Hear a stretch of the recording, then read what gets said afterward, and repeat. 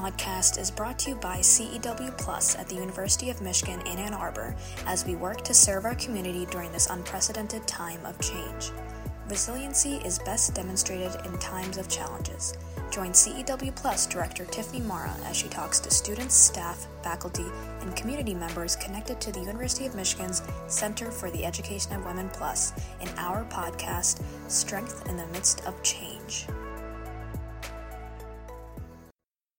So to tell you a little bit about myself, my name is Tiffany Marr, and I'm the director at the Center for the Education of Women. One of my passions has been to capture stories of strength at U of M so that they can inspire others. I've also found storytelling to be a powerful tool to highlight unique ways in which individuals demonstrate their strength. So this podcast is a continuation of that work, and I'm very grateful that you're willing to speak to me about your experiences. Would you mind starting by just introducing yourself and your relationship to CEW? So I'm Dr. Alvin Thomas. I'm an assistant professor in the School of Human Ecology in the Department of Human Development and Family Studies at the University of Wisconsin-Madison. I was a CEW fellow many years ago. I want to say 2010. I have the distinct privilege and the wonderful opportunity of being the first male-identifying individual to be awarded a scholarship by CEW, and I remain continually humbled that they looked at me and considered my application, considered me worthy to be invested in, and I thank them every day for that. Yeah, that's great. It's a complete honor to be the director of the center where we're able to provide support to students. I see that as like the greatest type of job ever, being able to provide financial support so students can reach their academic goals. How did you end up at U of M? So I was a teacher in the Caribbean. So I'm originally from very beautiful island of St. Lucia in the Eastern Caribbean, 238 square miles, just tropical paradise. Taught there for about 9 years at the elementary, middle, and high school level, and then eventually moved over to Morehouse College for an undergrad degree where I was going to study psychology and French. And I decided that I wanted to be a psychologist eventually, and eventually got into the clinical psychology area at the University of Michigan, where I did my grad degree as well as a 2-year postdoc in the Depression Center. What made you decide to focus on community and specifically health disparities for men of color? I think, one, it's the background in teaching. So I think I do remember the number of kids who I taught in middle school and high school and elementary school who were having all kinds of challenges, social challenges, mental health challenges, and other challenges. And it was great teaching English language, teaching all these different subjects that I taught. It was great to do that. But I thought anybody could do that, or somebody else could do that. Nobody seems to be focusing on these other challenges that kids are bringing into the mix. And what if we could address some of these challenges and help kids overcome them, then they'll probably be even better disposed to actually doing the work of learning, to actually doing the work of exploring that children are supposed to be doing. So I eventually moved after a ton of, I can't go into all of the significant challenges, applying to more than 50 schools and all that kind of stuff, with parents who were not able to financially support me, but had their heart and soul poured out to me and talked about how they prayed for me every day. That was the extent of their ability to support. So I finally did get a scholarship and went over to Morehouse College. While I was there, I kind of got a better appreciation for the African-American experience. I had understood the Black experience in the Caribbean, which is kind of very different. So as I was exploring that African-American experience, again, the idea of children having these hurdles to overcome became even more important. And when I finally started my graduate program, I met Cleopatra Caldwell, who was who was pretty much the originator of the Fathers and Sons program. And I thought, that is what I want to do. I want to work on youth violence. I started doing that work with Laura Cohen Wood, who is now at University of Miami. And I thought, how do we make that transition between working with African-American boys who are at significant risk just by living in America, but how do we make that transition to what's happening with fathers? How do we bring those two pieces together? and Cleopatra Caldwell's work on reintegrating non-resident African American fathers back into the lives of their sons in these really positive and meaningful, life-changing ways gave me that spark. And I thought that's where my work is. It's in fathers and sons, and in specifically highlighting the role of fathers, but also focusing on the positive development of African American boys.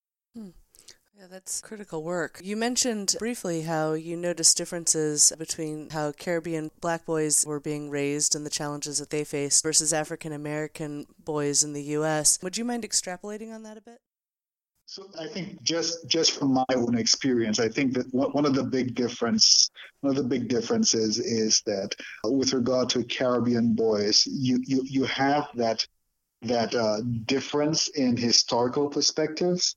So there's not that continual feeling of oppression as far as racial oppression.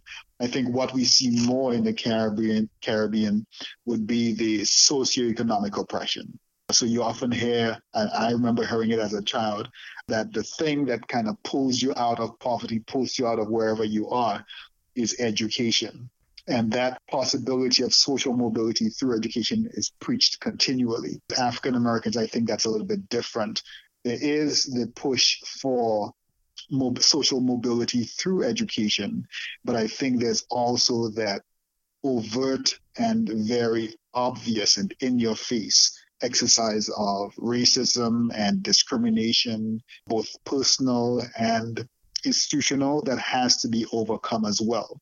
Not that in the Caribbean those don't exist. I think they exist in very different ways. So, for example, I know that colorism as a form of white supremacy or as a form of discrimination also exists in the Caribbean, but it also does exist in the U.S. as well. There's always, to me, that thin discrepancy between the experiences of African Americans versus Caribbean Blacks. Mm-hmm. Yeah, that makes sense. Now, I believe you were at Palo Alto University, and then you recently joined Madison, Wisconsin. What drew you to those two different universities to invest your time and efforts with those groups? I think for Palo Alto University, I was looking for that first appointment after my postdoc. I wanted a difference. I had been in Michigan for a while.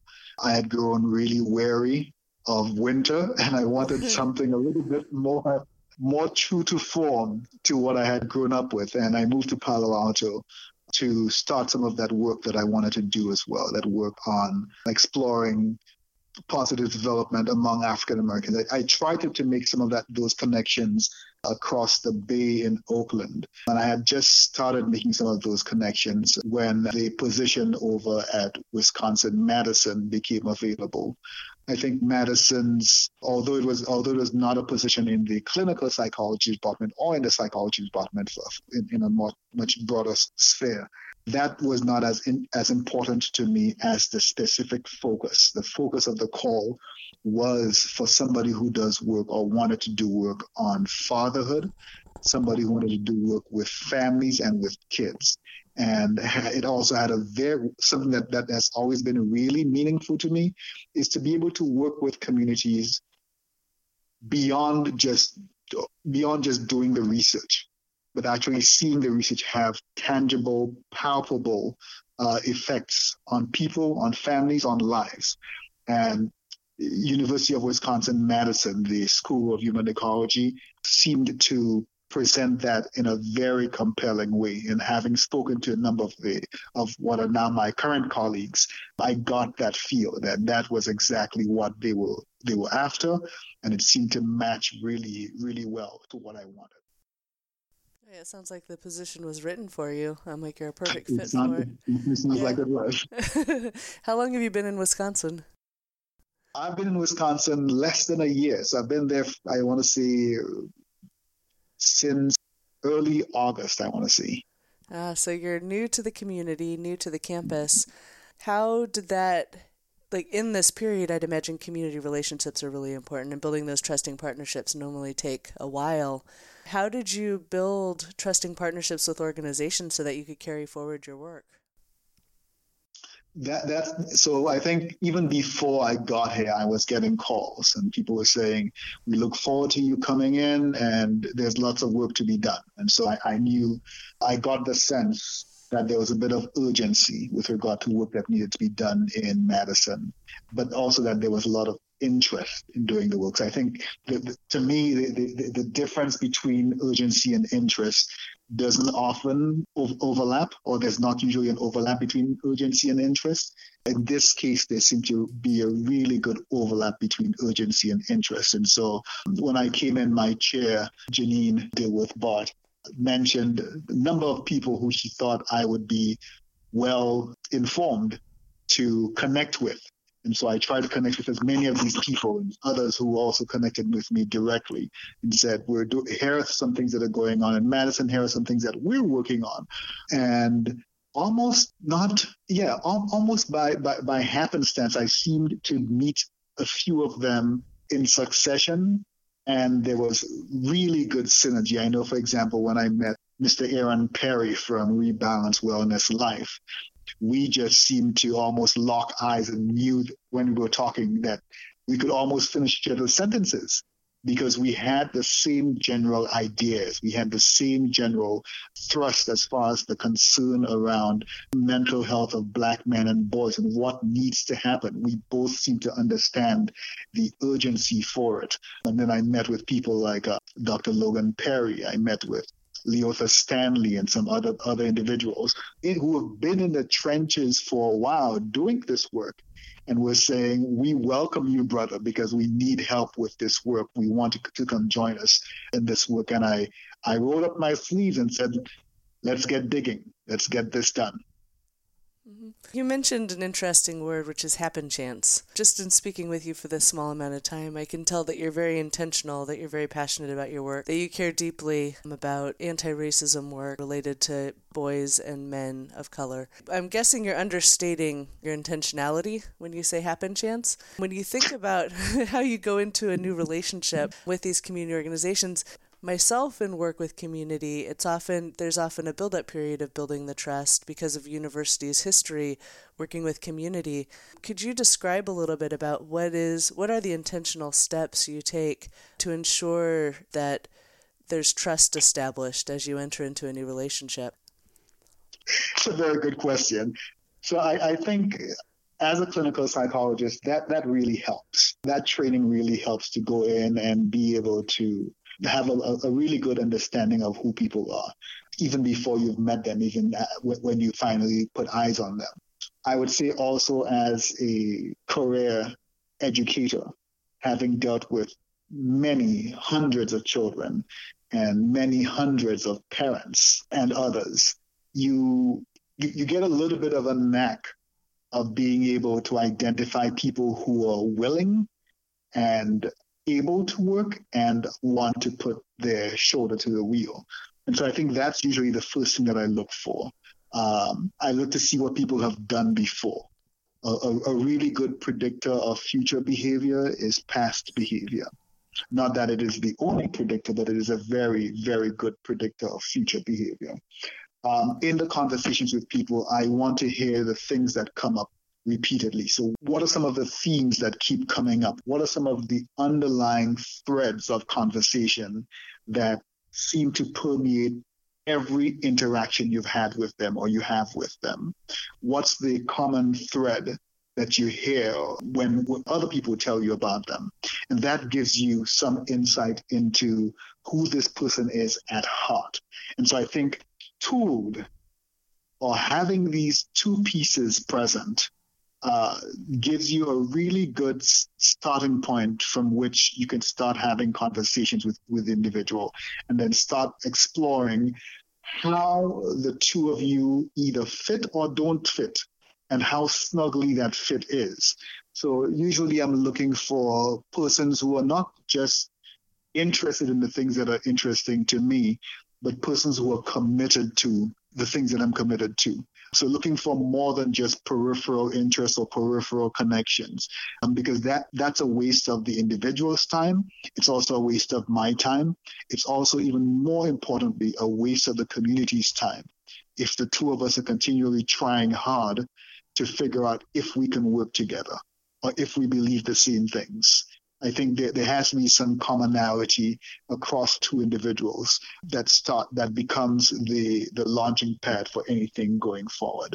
And that I think I've been able to find with some of the community partners. And some I have not been able to find that with, and that's fine. It just means that they have to do other things that I may not be able to help with, and that I might have to do some other things that they may not necessarily be in the realm to explore that work, and that's fine. We all can't be doing everything.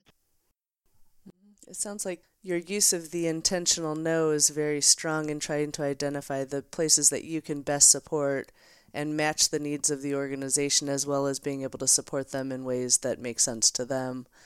Have you noticed any ways that your work has shifted as a result of the pandemic? We're moving to a lot more online research. I have not been in this open space as far as constant contact with the community like this before until now. So, for example, the Saturday workshops that we do puts me in a space where I have to, one, prepare myself, but two, be ready and willing to interact with the community with whatever they bring, and being able to do so empathetically, but also in a way that provides good information, but provides some kind of relief for persons who may be becoming overwhelmed and overburdened. And that direct contact is what I've always wanted to have. And so being able to have that now is really meaningful, but also being able to kind of expand the work that way is going to be interesting as I see what happens or look forward to what happens beyond COVID-19. We've seen a rise in people wanting to become advocates and wanting to help break down systemic racism. And I think, right now there's a lot of tension around the word ally, with the perspective being that it's an othering term that allows people to opt into a situation, much like, I don't know if you read the book, but Black Like Me, where a person's able to enter into a community and feel like it's a real thing and that they're really helping, when really they're still in power and control in a way that those they're serving cannot. In what ways do you think right now in this time people can best serve as in the anti-racism movement?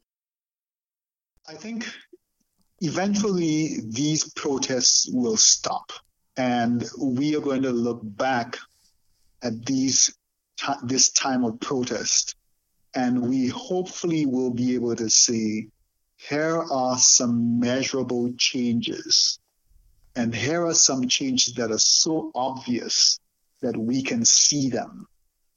We can see how people's lives have been bettered because of these protests, because of speaking out, because of all of these wonderful things that are happening now. Wonderful but difficult things that are happening now. I think more important, or maybe just as important as those things, is that each individual should be able to sit back, or should be working at this point, so that when this is done, they can sit back and look, introspect, and say, here are ways that I have changed. In other words, we can do all of this systemic work, but the systems are also made of and policed by individuals. And that individual change has to be prioritized, or has to be given just as much attention as the public outcry and the protesting.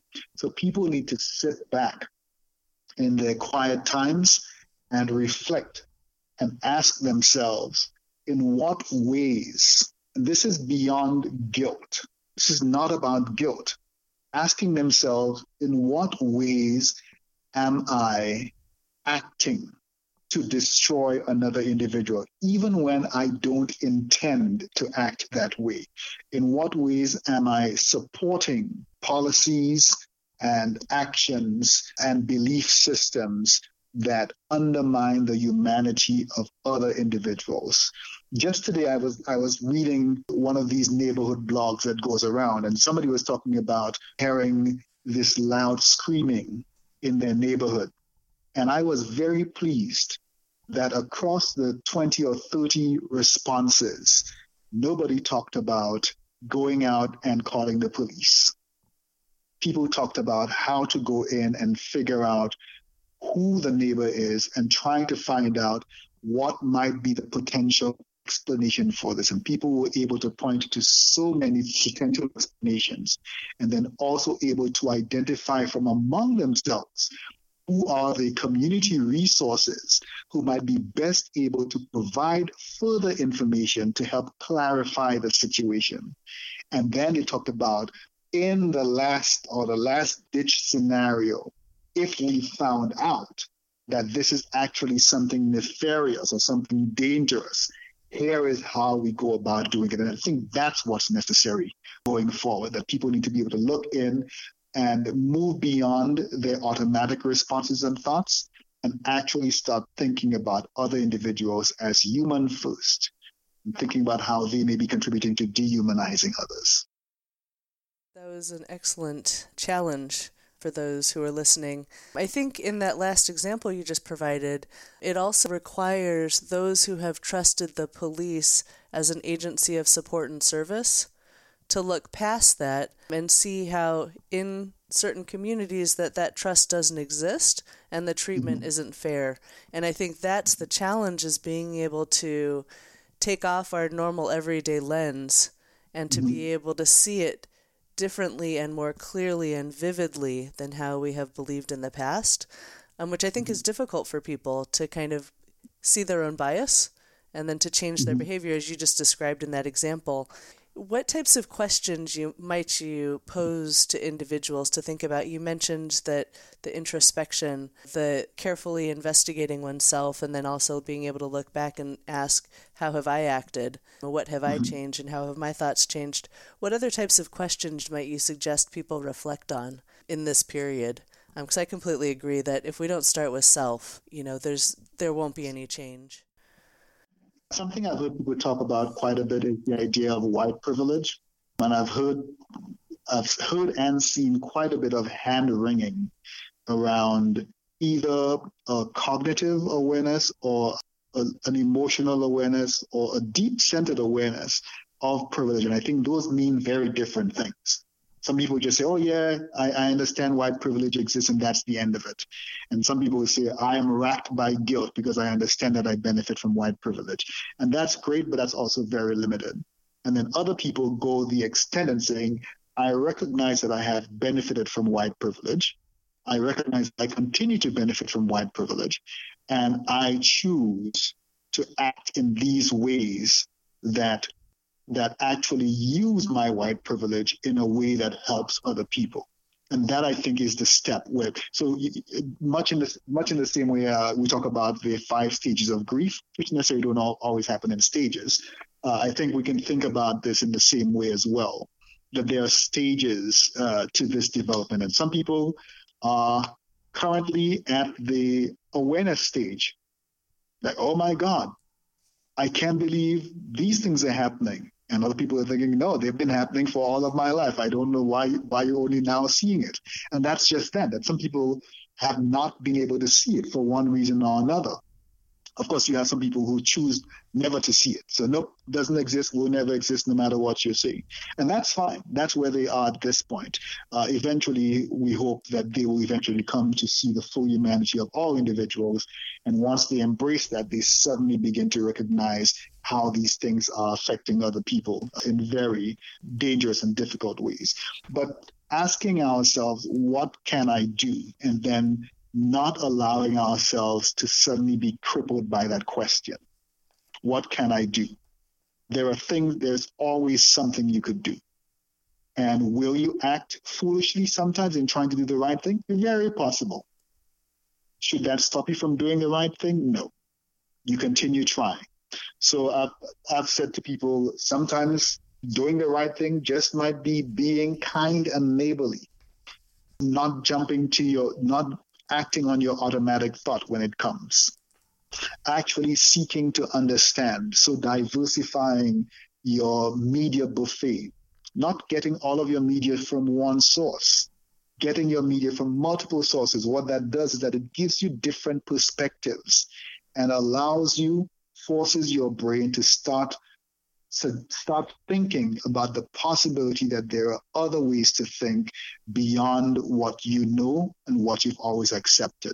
So I think these are some very small but also powerful ways of changing self. Then, of course, comes the even bigger ones. How am I going to use my privilege to support and drive this movement that recognizes the humanity of all individuals? Well, you have meetings that you attend, you have council meetings, you have voting, you have the census, you have donating, you have community action groups, you have volunteering, you have neighborhood committees that support individuals. There are all of these ways that we can step out and in very obvious ways say that we are connected with a thing that is bigger than us. I think a few weeks ago when I first saw these protests starting, I remember talking about this in one of my Saturday programs. I was literally brought to tears. I stood on the street and watched this massive crowd snaking its way through the streets. And I stood there for about 3 or more minutes and watched as this crowd continued to move through the streets. And the longer I watched, the more this thick, packed crowd continued to snake its way through the streets. And in that crowd were so many colors and faces. And because it was Madison, there were so many white faces in that crowd, young and old, babies, and people who were wearing their masks. And so it told me that these people knew the risk that they were putting themselves at or through, because they were wearing these masks to reduce the risk. But they were literally deciding to put their bodies on the line for me. And I wept because I saw the weight and felt the weight of that support. It felt like a million hands had touched me at the same time. And I have never not appreciated these protests since then. I understand the negative elements that have tried to use the protest in other ways, but in general, when you look at the protests, even today, the protests are continuing. The persons who've been following because of fashion have fallen away. A lot of the negative ones have fallen away, and we see the core of the protests remain. The peaceful ones who are out there making a stance, who are saying things must change, they remain. Yeah. Why now? What is the cumulative effect of this time point in history that's bringing people together in this way that you've described? It's really interesting. I want to think that COVID-19, as horrible as it is and continues to be, played a very crucial role. I think, of course, that is not to undermine the effects and the continued impact of the deaths of George Floyd and Breonna Taylor and Ahmaud Arbery and others who've been killed around the same time and since, because it's still happening.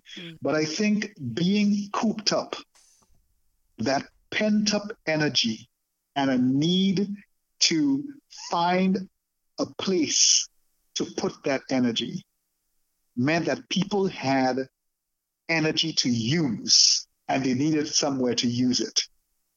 The COVID virus also made people think more clearly about others.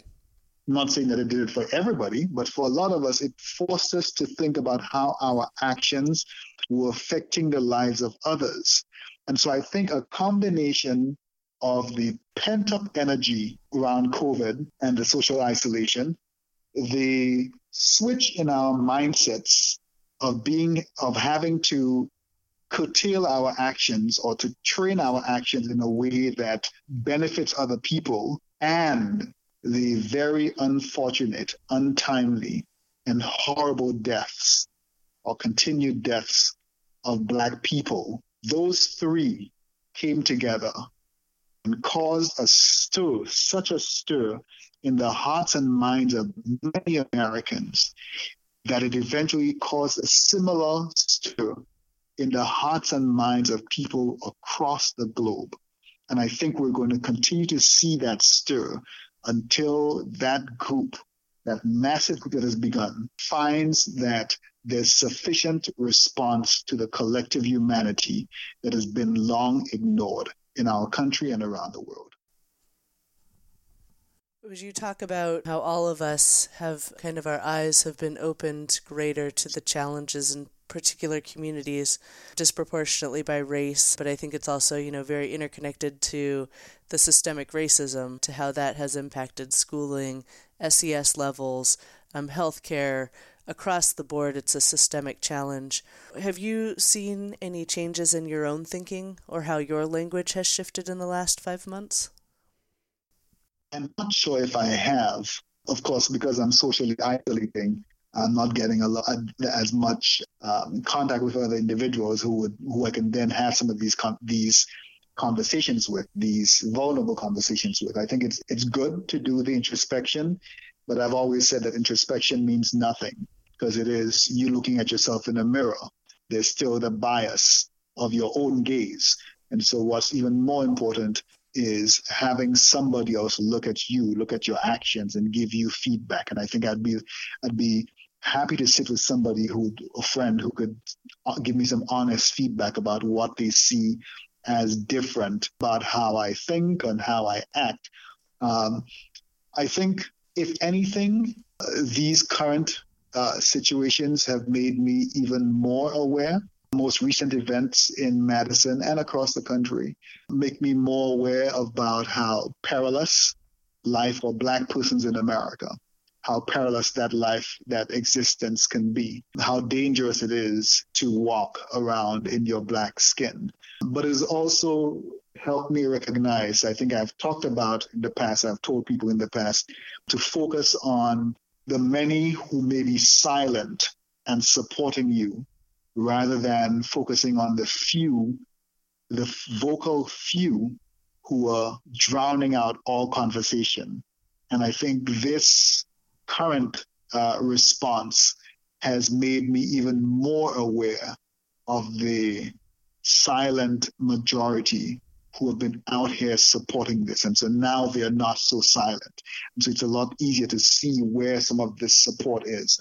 And I'm looking forward to seeing more of the silent majority stepping forward in all kinds of ways, whether it be in voting, whether it be in mobilizing, in volunteering, in loving other people, in supporting communities, in building, in whatever ways. I'm looking forward to seeing more and more of these groups, this group of people stepping forward in a way to contribute to making both our lives and our country a significantly better place, a better union.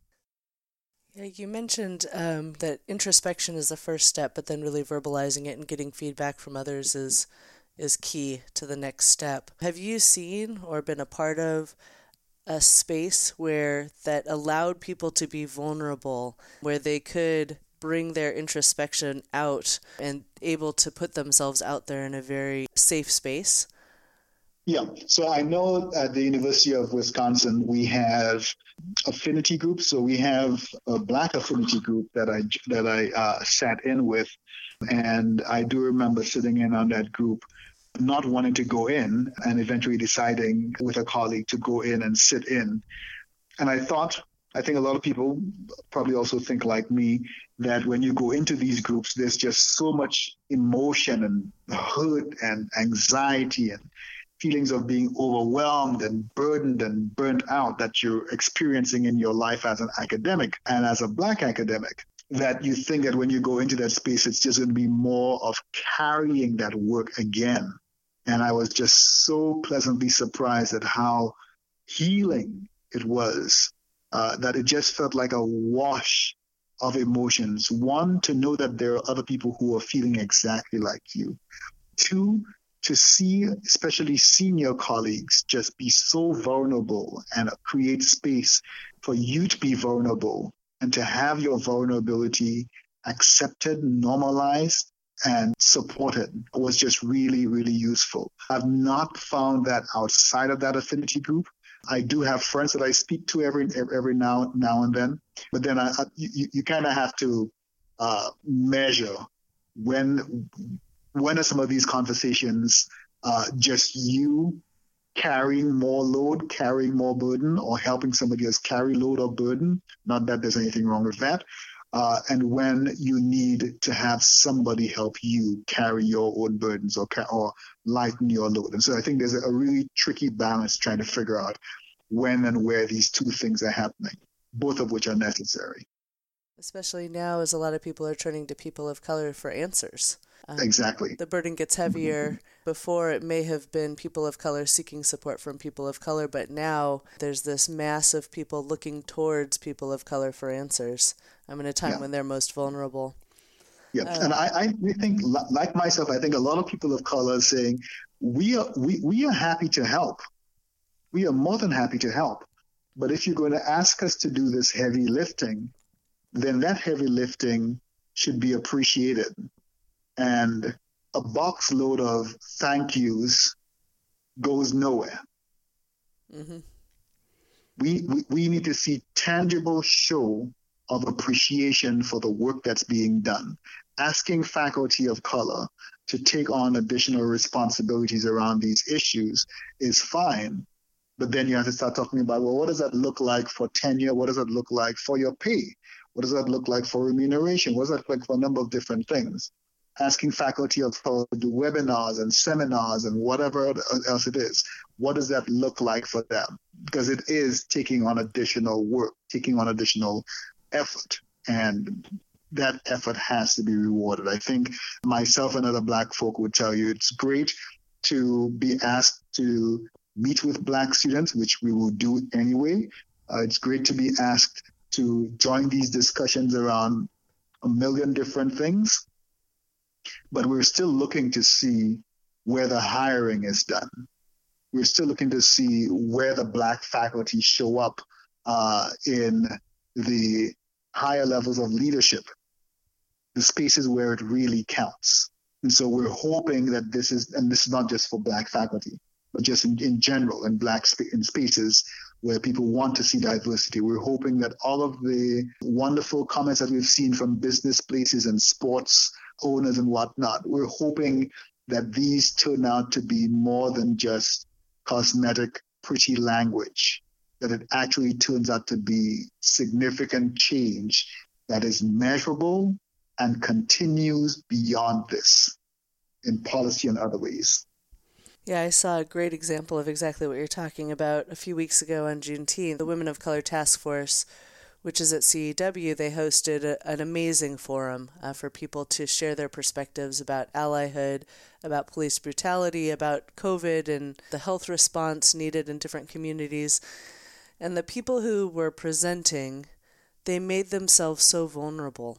You could tell that their participation, they gave every emotional aspect of vulnerability over to the participants who attended.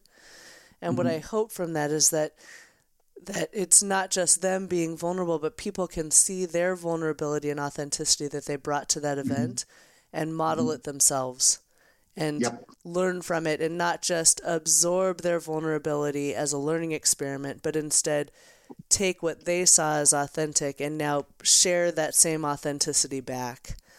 And, that to me makes it worthwhile to become vulnerable, to become authentic, but it's when you don't see it in return that it becomes really painful. Exactly. I think we've seen so many statements that are read out by actors, statements that are read out by people doing voiceovers, statements that are written.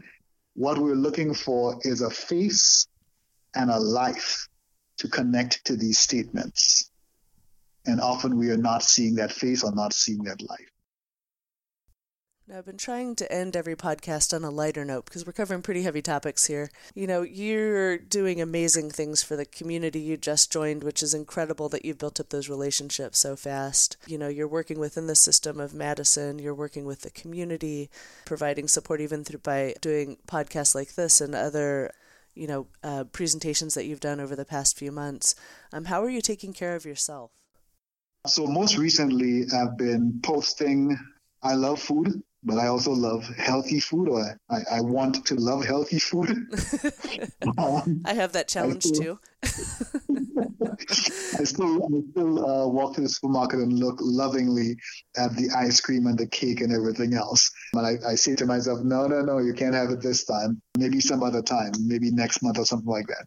But I recently started a patio garden, which is just really, really a wonderful escape for me every now and then from the apartment, where I can step out and watch my lettuce and my zucchini and cucumbers and tomatoes, and then, of course, some flowers and herbs grow every day, and reconnect, kind of close my eyes to the rest of the world and just connect with the plants, the life, the nature in these very small ways.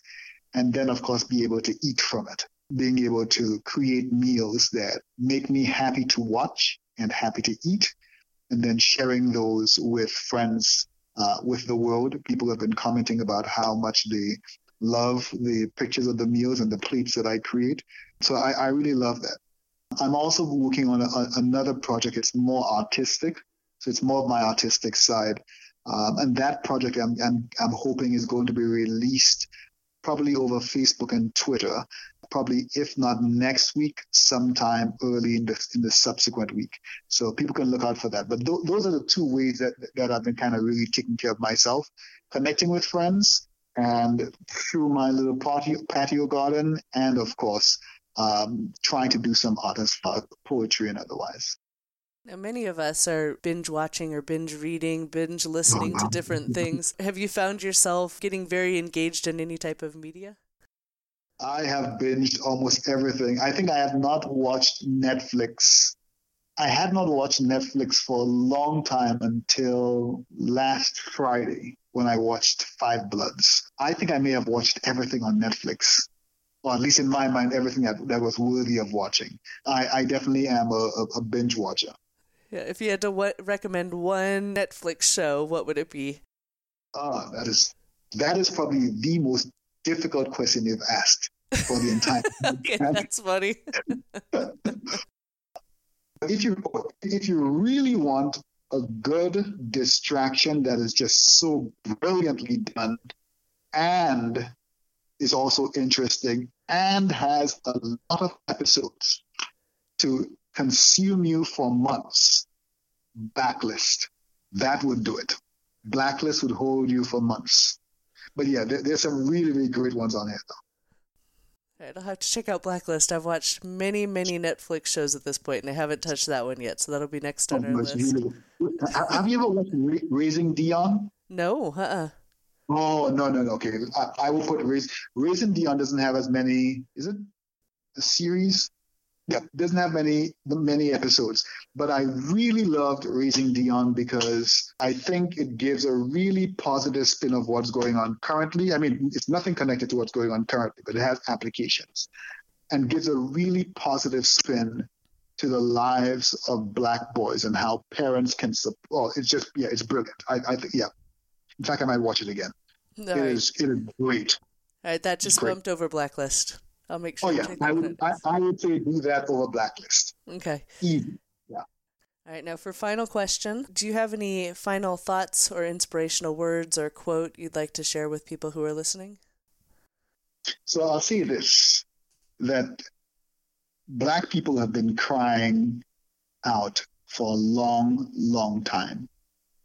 Not just Black people, poor people, people with multiple different identities have been crying out for a very long time.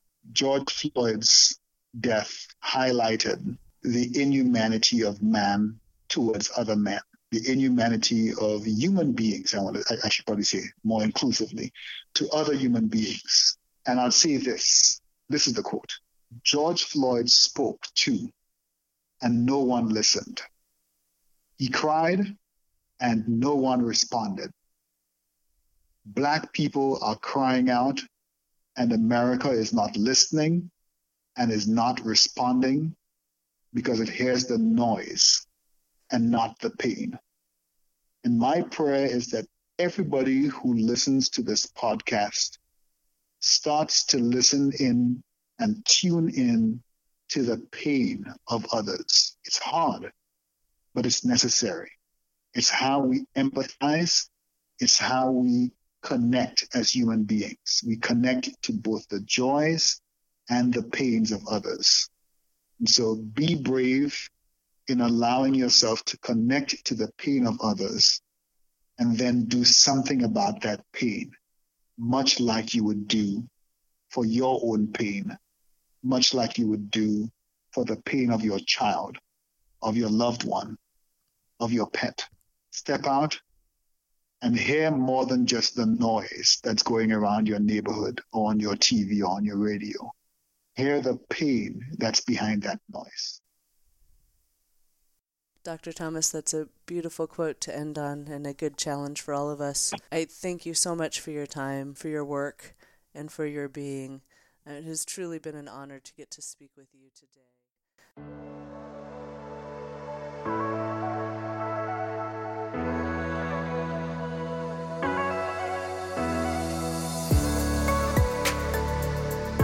This podcast is brought to you by CEW Plus at the University of Michigan in Ann Arbor as we work to serve our community during this unprecedented time of change. Resiliency is best demonstrated in times of challenges.